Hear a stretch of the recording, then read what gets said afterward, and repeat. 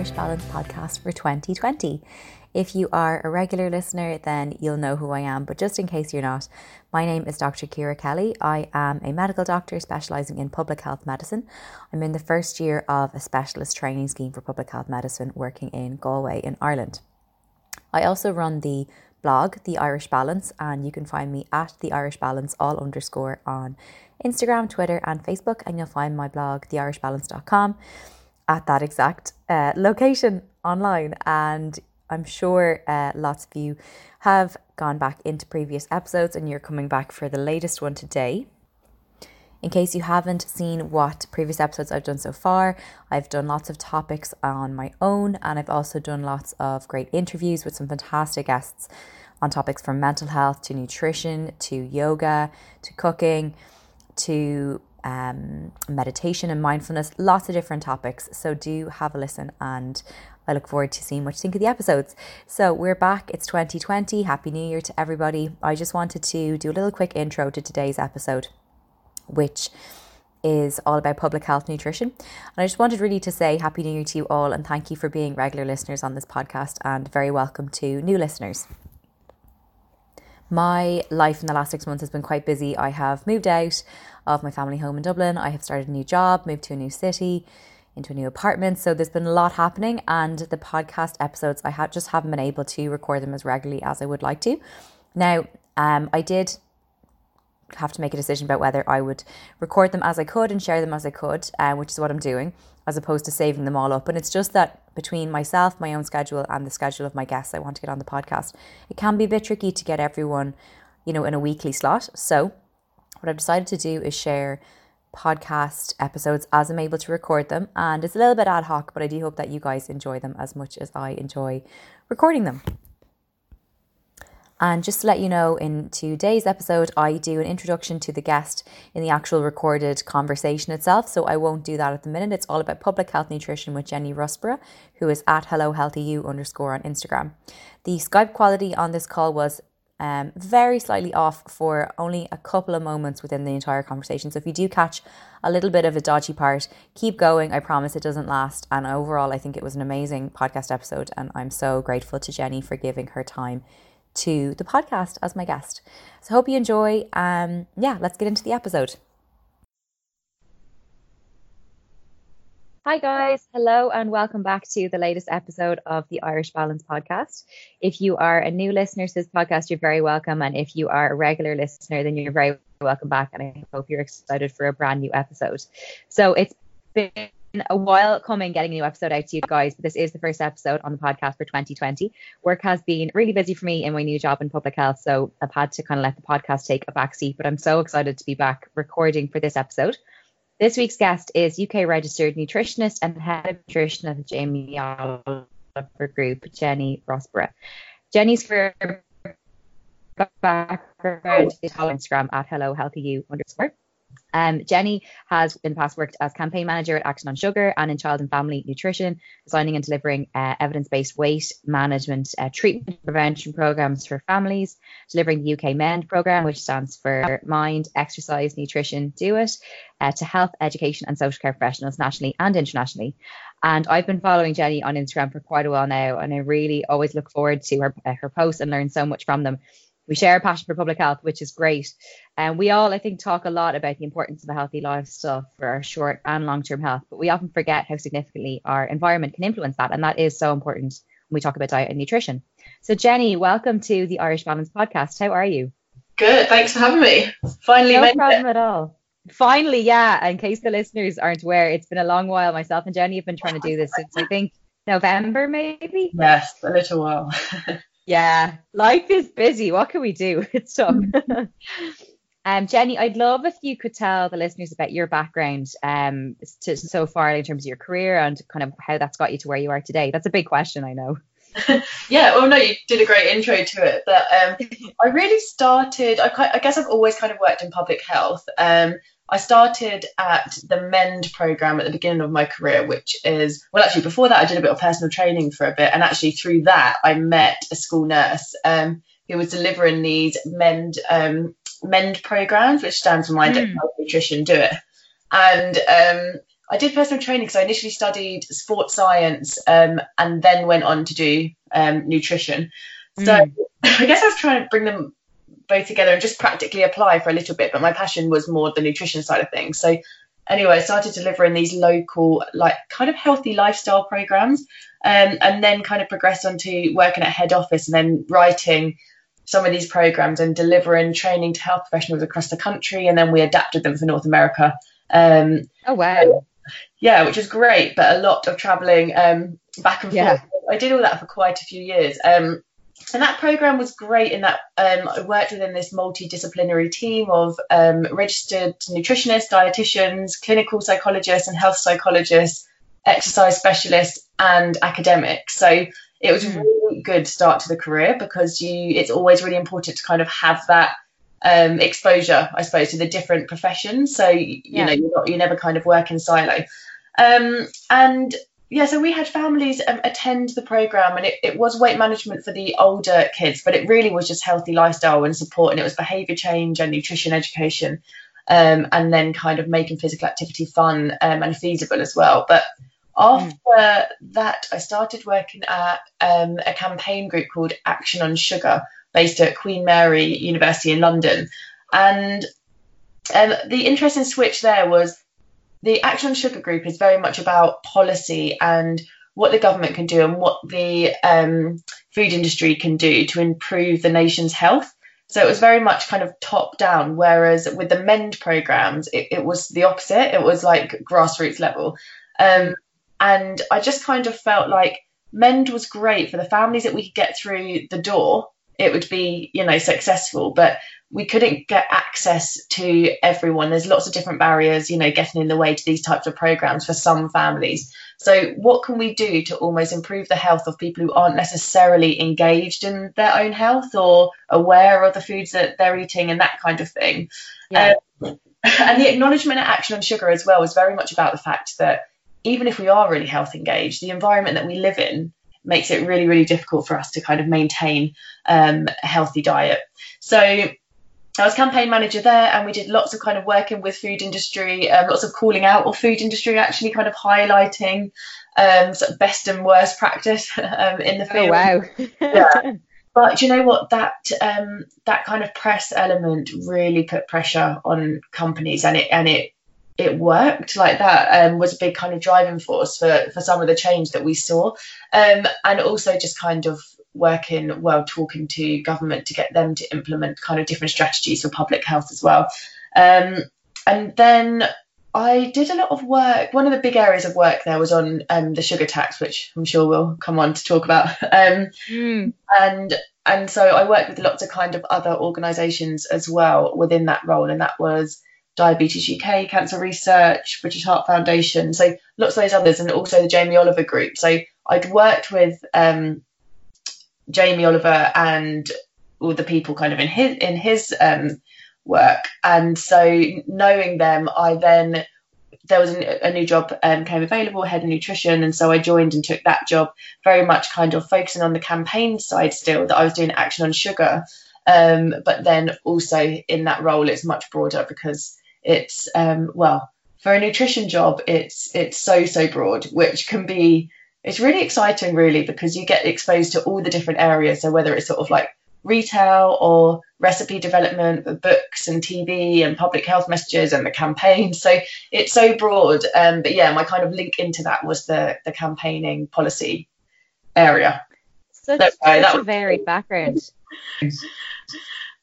Yeah, thread throughout it, which has really been about kind of public health and child obesity.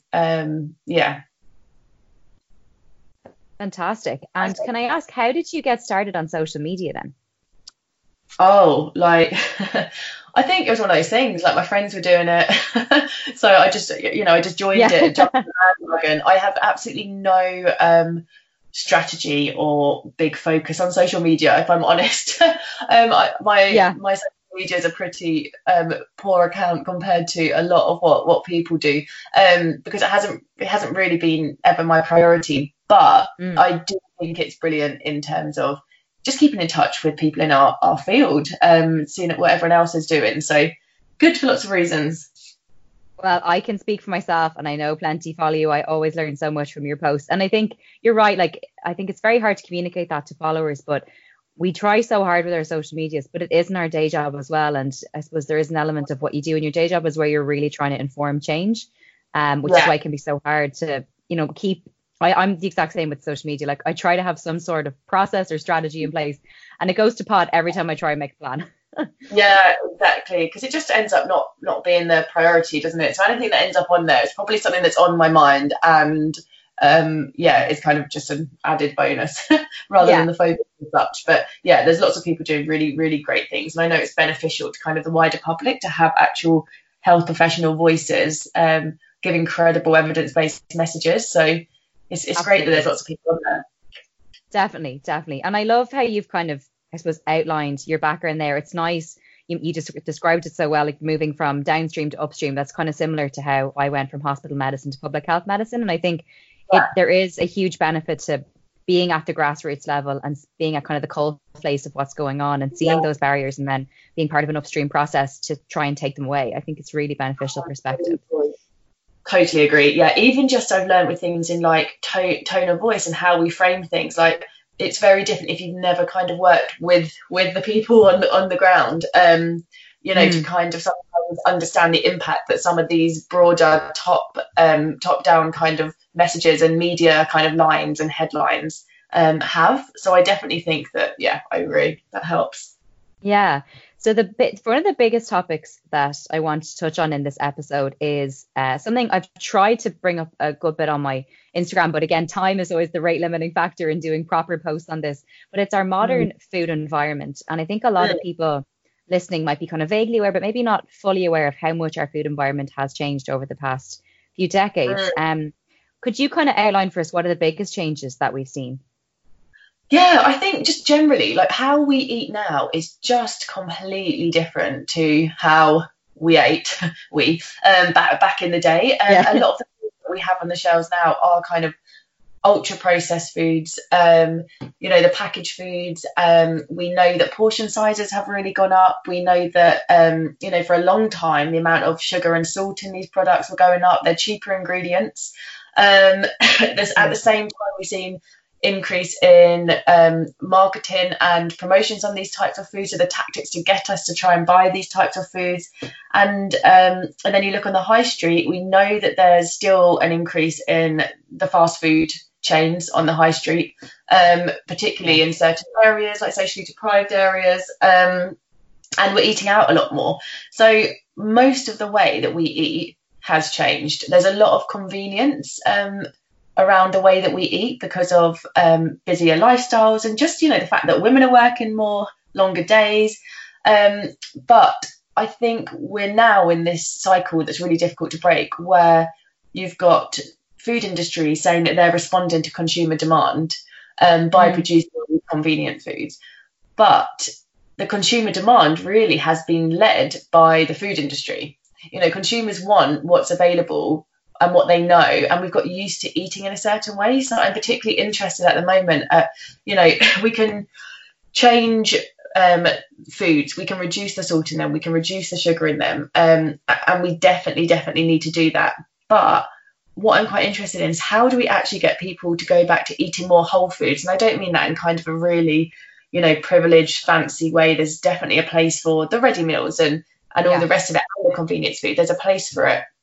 But we do know we're seeing more and more evidence around the impact of these ultra processed foods, and how, particularly interesting recent study, how, it leads us to kind of consume much more calories when we eat food in a certain way that has been ultra processed, which I think we need to bear in mind. So even if we have two different kind of dietary patterns that are matched for the micronutrients, and salt, we know, actually I don't know if salt was part of that, but with the micronutrients, if it's more kind of an ultra processed format, then we know that it's through a randomized controlled trial. So it's just one study, but it was just really interesting to see that there was we ate a lot more calories, 500 more a day, I think it was. I think there's lots of things happening. There's lots of things that have definitely changed, but I'm definitely thinking now about how we can kind of bring it back a bit. Yeah. revert. Yeah. And does that come down to the palatability, Jenny? Like, I mean, that sounds like a really interesting study. I'll have to look out for it. But is it like we talk about, obviously there's levels of processing in different foods. And I think people often talk Yeah. about processed foods and forget that something like pasta is processed, but that's perfectly okay to sit down and have a bowl of pasta versus things that are more intensively or ultra processed. Like how are we categorizing those things? Yeah, so there is a categorization for it. And there are some anomalies in it, definitely. But with the ultra processed, it's, the food is rarely in its kind. So processed, it might have been lots of food, like you say, is processed to an extent. It might be life. It's whether the foods in it are not really in their, you can't really recognize them in their natural form, but also like the added fat or salt or sugar as well. And so what I've noticed, which is quite interesting as well over the last few years, is there's a lot of backlash about talking about processed foods because, we don't want to demonize foods in the way that people are eating. We never want to make people feel bad. We know that there's a place for these ready meals. There's a lot that are, really balanced and really helpful. And, lots of people, we rely on these types of foods. And it's important that we eat, obviously. But so I do think it is fair to talk about the distinction between the processed foods and the ultra processed foods. But I just think I find that we're so scared about talking about all these things, and we do need to be careful about how we put the message across, that almost we're forgetting or undermining the impact that it's having, because it might not be on us necessarily, or even on social media within our kind of echo chamber and social media. But a lot of the work that I do now and learn about now and I'm part of now is kind of much broader, and it's in pockets of area of deprivation that people aren't really exposed to. And in those situations, it all is a real issue. And there's lots of factors, driving people towards these certain foods as well. So with the food environment work that I do, I feel really strongly about, food industry, the kind of narrative that they, might produce healthy food, less healthy food, and it's all about a choice, when actually a lot of the time our choice is heavily influenced by many different factors. Yeah, I totally know what you mean. I'm trying not to interrupt too much because I think I keep nodding and saying yes. And I think the Skype is a little bit affected by that. So apologies to the listeners if they can hear that too. But I'm like nodding emphatically. I'm like a nodding dog on the car with everything you're saying. I think there's two points you mentioned that I just think are so valid in particular. I think I've noticed that as well. It's become very difficult to raise topics around nutrition or to discuss topics around nutrition on social media. I suppose because, as you say, we shouldn't be attaching any moral weight to foods, but at the same time, we do have to, I suppose, have the conversation in an appropriate way, and it's becoming increasingly hard to have those conversations, I think.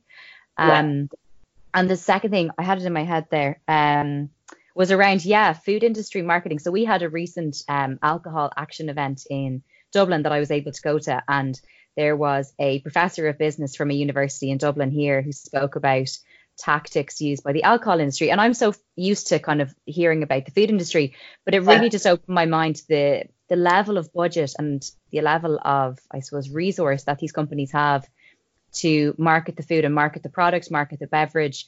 It really is fascinating when you compare that to what, let's say, an average public health budget might be. It really doesn't compare. Yes, definitely. So there's lots of information on that, actually, even, with food, about the spend for fruit and veg advertising versus the packaged and the much less healthy products. But the alcohol, I've been thinking about that a bit, because so as part of some work with Transport for London, so the Mayor's office, they took a bold step and they announced that they were banning the advertising of foods and drinks high in fat, sugar and salt on the tube. On the tubes, but also across kind of London transport. Which was a great step, because we know that marketing impacts, as much as it's argued that it doesn't. They spend a lot of money on it because it does, for lots of different ways. Like, it normalizes certain foods, it kind of provides that reassurance factor for people, and it ties into people's emotions as well. And what I've noticed, and it's such with policy stuff, it's a bigger game. So you have to take lots of small steps and lots of small wins. But with like lots of the food ads coming down, you do notice more and more the alcohol ones. That's the next thing. And it was because to get those policies across the line, actually a big focus was on child nutrition and children being targeted at as a priority. So alcohol is definitely an interesting one, but that kind of marketing work is also extended into a 9 p.m. watershed, so campaigning so that children are exposed to less adverts, for example, for food. That would be on TV, but also we know that we need similar measures online. And the reason for that is that there are marketing restrictions for for these high fat, sugar, salt foods and drinks for children. But it's when children make up 25% of the audience or more, that would be seen as a child kind of program, for example. But we know that there are lots of programs like X Factor, Britain's Got Talent, where children of a certain age might not make up the majority of the audience, so less than 25%, but still hundreds of thousands are exposed. And then you notice that those particular programs, the adverts are saturated with just the majority of food. And so there's other ways of targeting with marketing. So all of that has been out for public consultation, and it's in the government hands to come out and say what they're going to do in the absence of food industry kind of being responsible of their own accord. But we're waiting for that.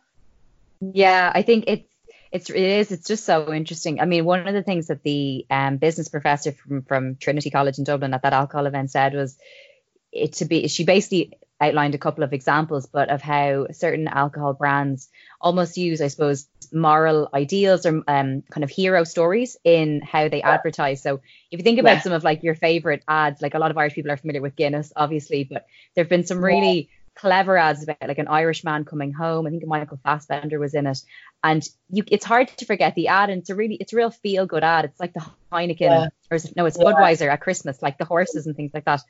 And it's almost like a hero's journey, and you associate that then with the product. And there's definite examples of that with food as well. Definitely. I mean, they're really clever, these marketing very people. Clever. They're really clever. And another kind of big one that was really in your face over Christmas was the Coca-Cola Father Christmas Coca-Cola ads. And despite the TfL bans, this Coke was kind of advertised all over the tube kind of barriers, but with a small kind of reference to Coke Zero, because it's obviously sugar free, it can be advertised, but the whole essence of the branding is just red Coke. Like that's what's reinforced, that your favourite and the most popular product. So yeah, there's a lot of work to be done still in marketing. We do get lots of frustrating kind of lines from the Advertising Standards Association, where they'll say that that they have reduced advertising for food and drinks, but like health in children hasn't improved, for example. But they haven't overall. They reduced it on TV maybe, but they've just transferred it to other platforms. So online is obviously a huge area now where children are exposed to these ads. Absolutely. And I suppose that whole idea of, I suppose, we have to take action, because I mean, at the end of the day, industry wants to make money, so they're probably not going to do a lot of it voluntarily or restricting that kind of thing voluntarily. And that brings me on to the next kind of topic I wanted to ask you about, which was something that I'm increasingly aware of as someone who's just moved into public health, and as a doctor who obviously, like, as you know, we don't get a huge amount, to put it lightly, of nutrition training as part of our undergrad. And there's obviously challenges as regards to nutrition at the individual level, but then public health nutrition is something that I'm very exposed to and was part of my master's last year. And I suppose the different issues that arise kind of stood out to me when we talk about dietary advice for the individual versus the population level. So, I mean, I was wondering if we could dive into that a little bit. And I suppose the reason I want to is because I think public health can often be accused, particularly when we talk about I suppose soft drinks levies or sugar taxes, kind of that public health as a nanny state type of argument. And I was wondering if you could kind of explain to listeners, I suppose, those differences between trying to give dietary advice to an individual and to a population, and just the challenges that you can face in that context. Yeah, the nanny state argument, obviously I've heard a lot. Yeah. in my career, but I think the way I see it, so it's about kind of government intervening and people being told, what to eat and the rest of it. But we are being told what to eat, and that is by the food industry. If you look at the balance of foods out there, you look at the way they're marketed, you look at the ones that are promoted and more affordable, we are already being dictated to about what we eat. Like, that is a fact. But it's just by the food industry. And who would you rather nanny, if someone has to nanny? Government and health professionals, probably, who are thinking about what your children are eating versus profit drivers. So, you know, there has to be an element of regulation if food industry aren't going to take control into their own hands. And I think a lot of them struggle to do that because the good ones end up getting penalised financially, and the other ones don't. But anyway, bugbear, I'm going off.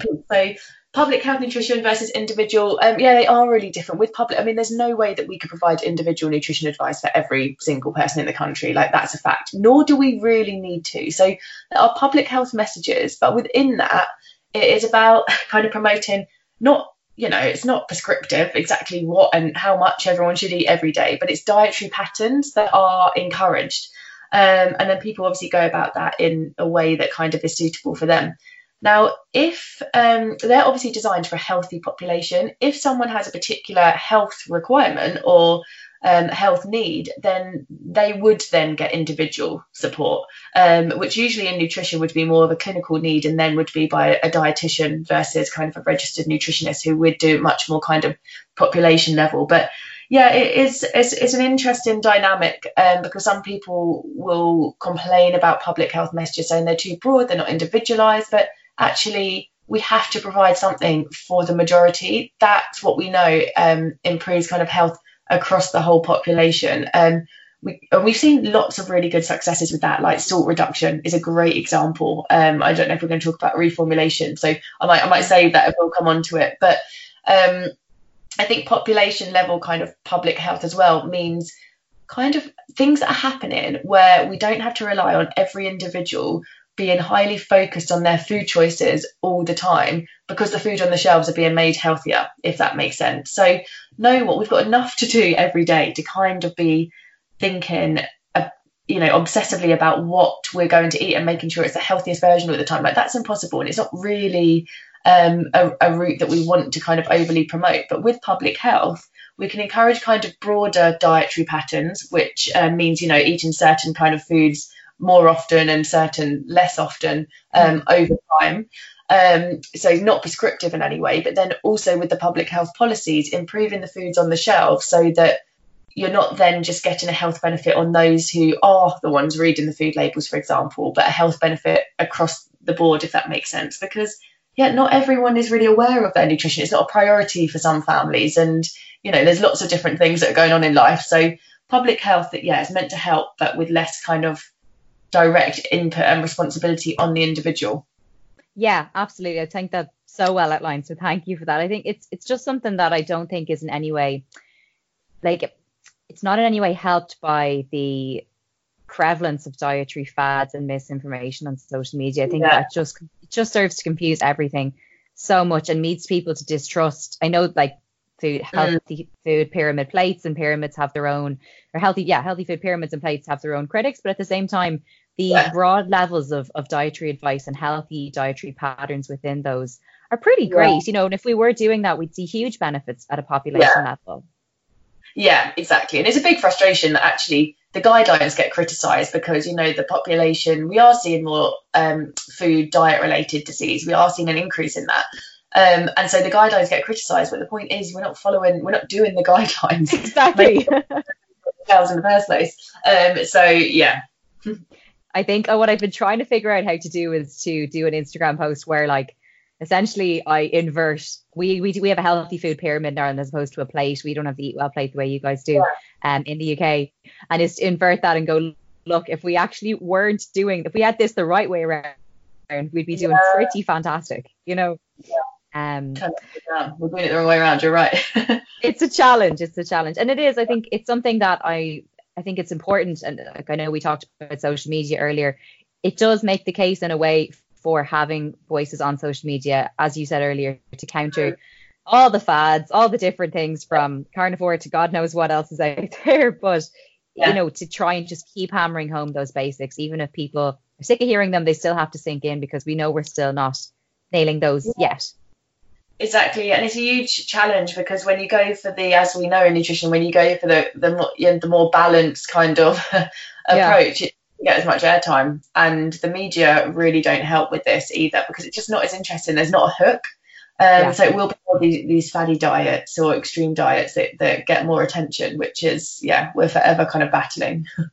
And you've done some great posts this year on different headlines that have come out like around certain studies. And I think just the way you kind of articulate how they've presented the data versus what the data is actually telling us, I'd really encourage people to have a look because, you know, we know the average layperson might not be able to, like, let's say, have a good level of knowledge of like statistics and all that, but we know the media definitely don't have, unless depending on who you're talking to, some of the media that report different studies definitely aren't grasping the message that really comes out of a study, you know?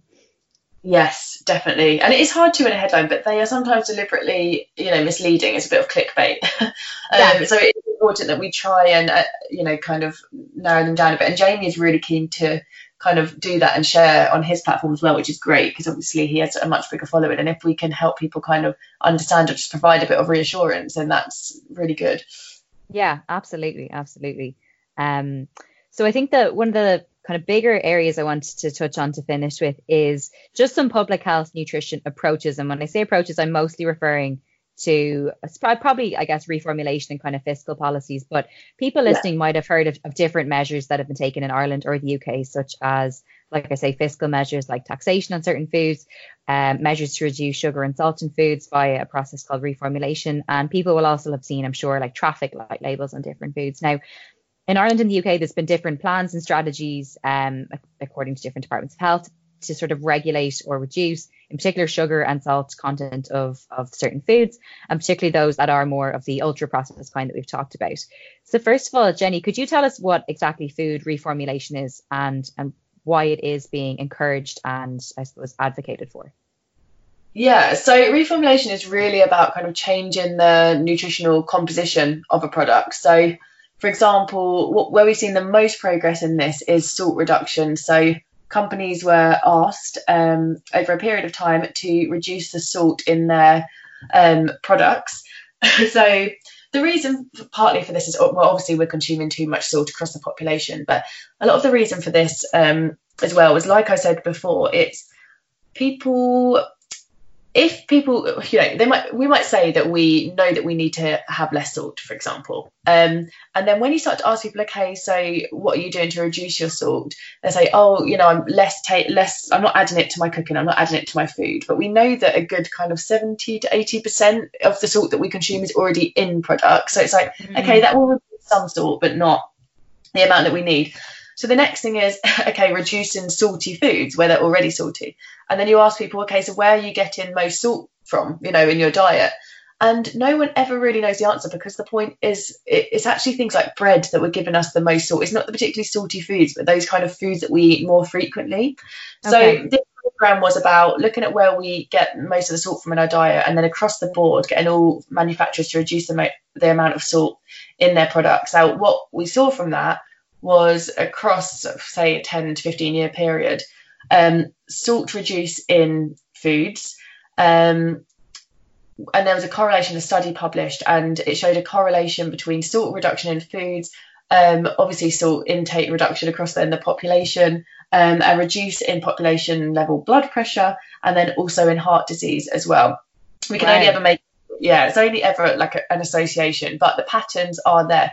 And part of the reason is you're not relying on individuals necessarily to be checking the salt content of everything, but it happened across the board. And because it happened across the board, our taste preferences change with it. There's quite good data on that for salt reduction, that our taste preferences can change.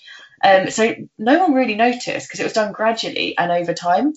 So that is seen as a really effective public health measure.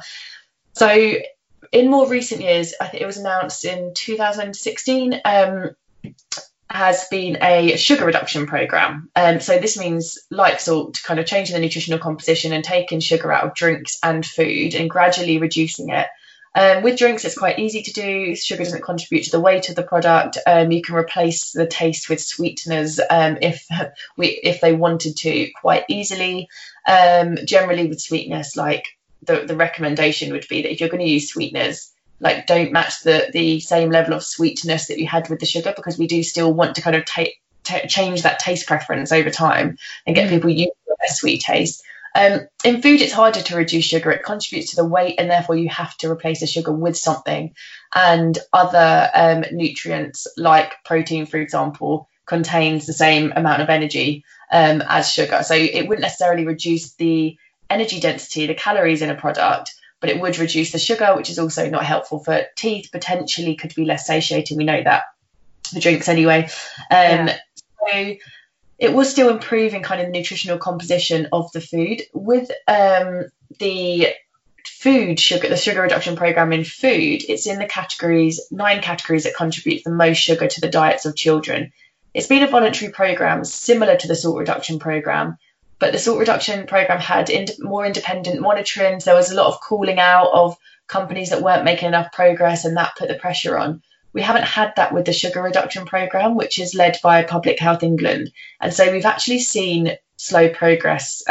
Companies were meant to reduce sugars by 20%, a sales weighted average, so the amount of sugar overall that they sell in products. And the idea of that was that it would kind of get them to focus on their biggest sellers, and then at population level, that would have a bigger impact.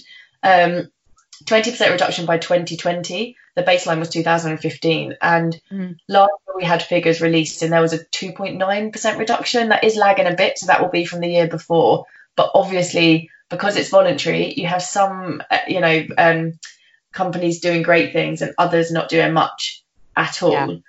Now, we've always asked for it to be mandatory and regulated, just so it creates that level playing field where companies aren't penalised because they're doing the right thing. And companies that are doing this reformulation, they're all asking for this regulation as well, because they want this level playing field. But interestingly, with sugar in drinks, we've still had a reformulation program, but a mandatory reformulation program, which has been in the form of, I guess, what people would have heard of is sugar tax. And what its official name is in the UK, Soft Drinks Industry Levy. And it's not a tax on the individual. It wasn't designed to be a tax on the individual, but a tax on the manufacturer.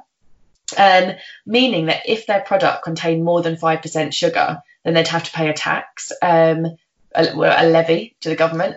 If it contained more than 8% sugar, then they'd have to pay even a higher tax. So what this meant is that we saw the sugar removed and reduced in drinks, at an unprecedented rate. So compared to the 2.9% between 2015 and 18 reduction in food, we had a 29%, so tenfold reduction in drinks. Wow. So that is obviously taking a lot of sugar out of the nation's diet, which is really positive. So obviously the call to action now is to try and have more of these kind of fiscal levers and incentives for food reformulation too. And I should just caveat quickly there, even though the tax isn't designed to be on the individual at point of sale, some of the big food drink companies that haven't reduced the sugar in their key kind of products, they are passing that cost on to the consumers. So instead of paying, so obviously they have to pay a tax to the government, but they're just charging more for their drinks. Now, although that's not how it was intended, that's not the worst thing in the world, because we still want them to create that price differentiation, so people are more drawn, because it's cheaper, to the lower sugar drinks and the higher sugar drinks. And that's how the tax has worked in other countries, to be honest. But yeah, ultimately it's to remove the sugar at source.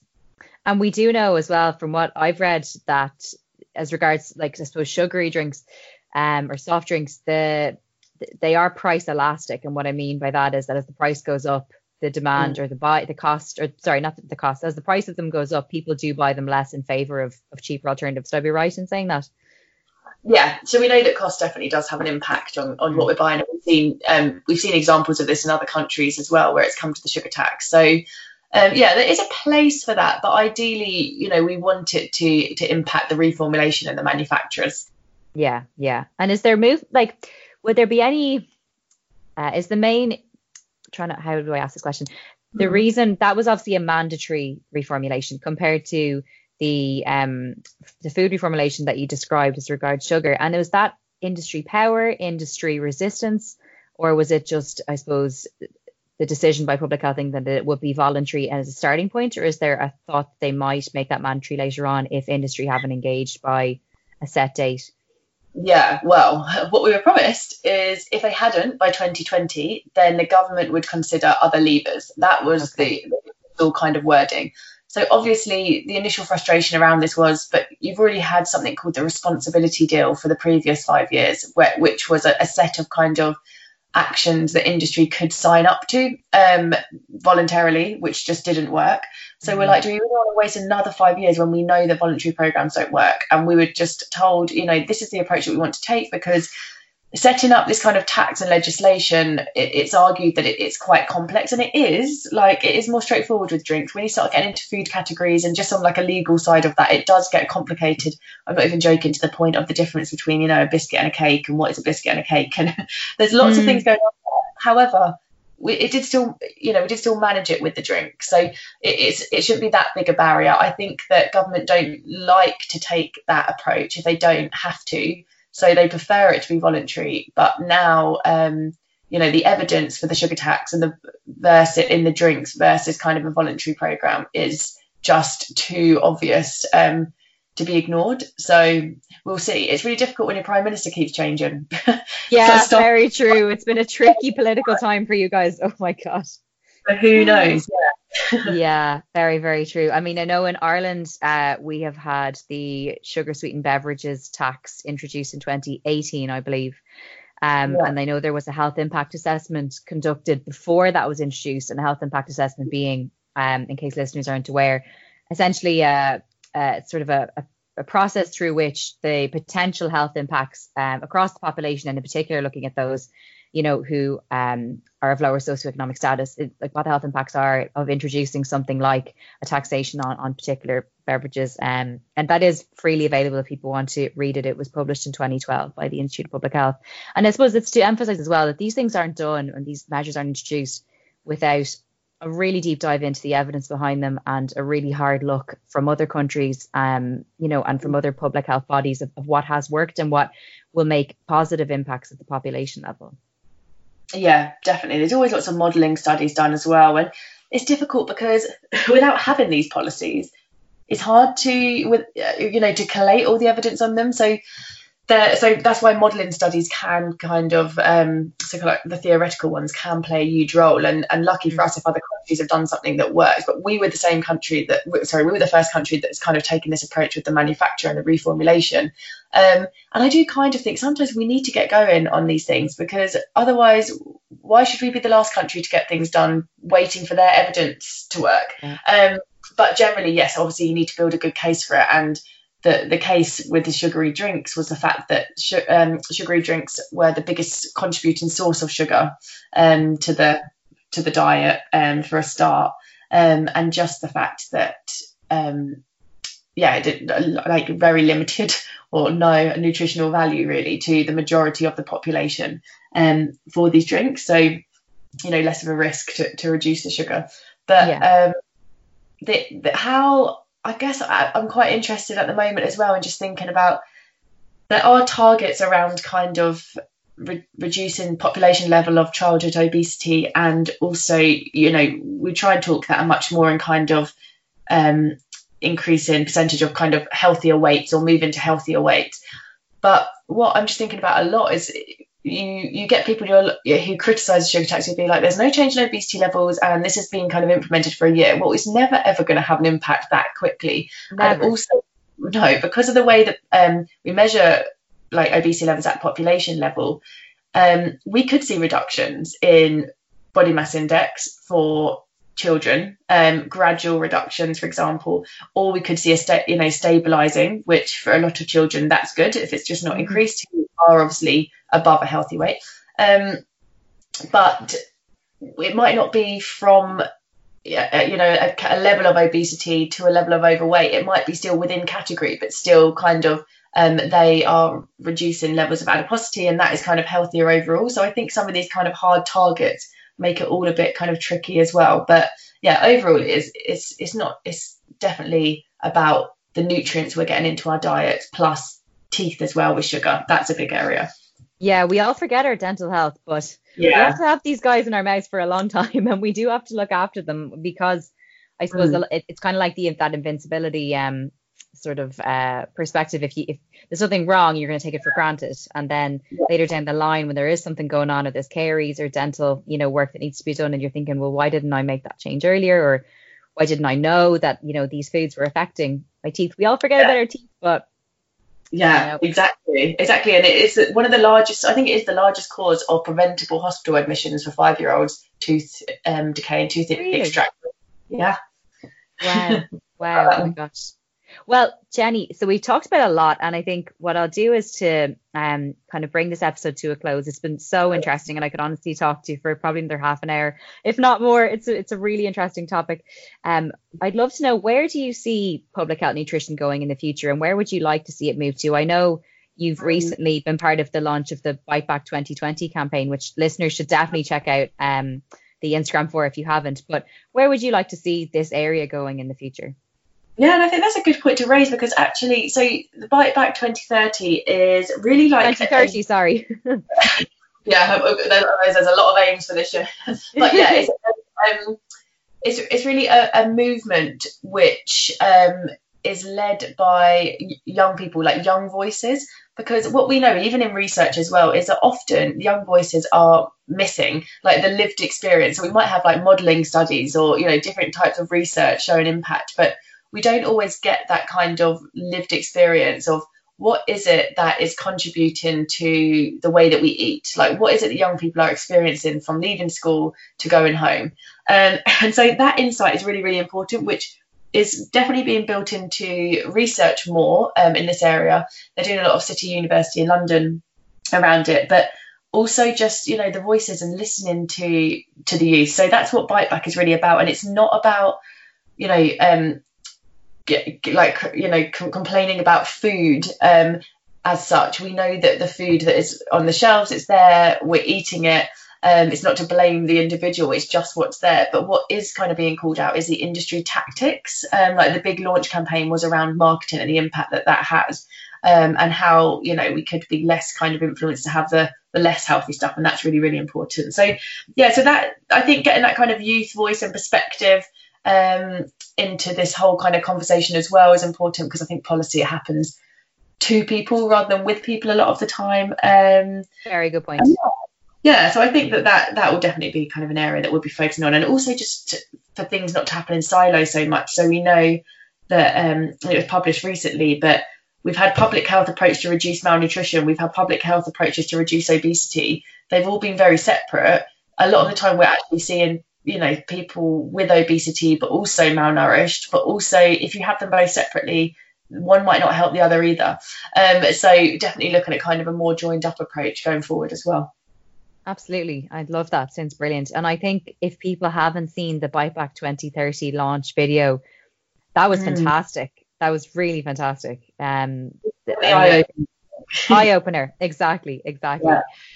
Jenny, thank you so much for coming on to the Irish Balance podcast. I always finish my episodes with guests with a request from my guests to ask them to give the listeners one thing they could do to bring a little bit more balance into their lives. And it might be something totally unrelated to food. It might be something that you find helps get a little bit of balance into your life. But I'd love to hear just one thing that you find helpful.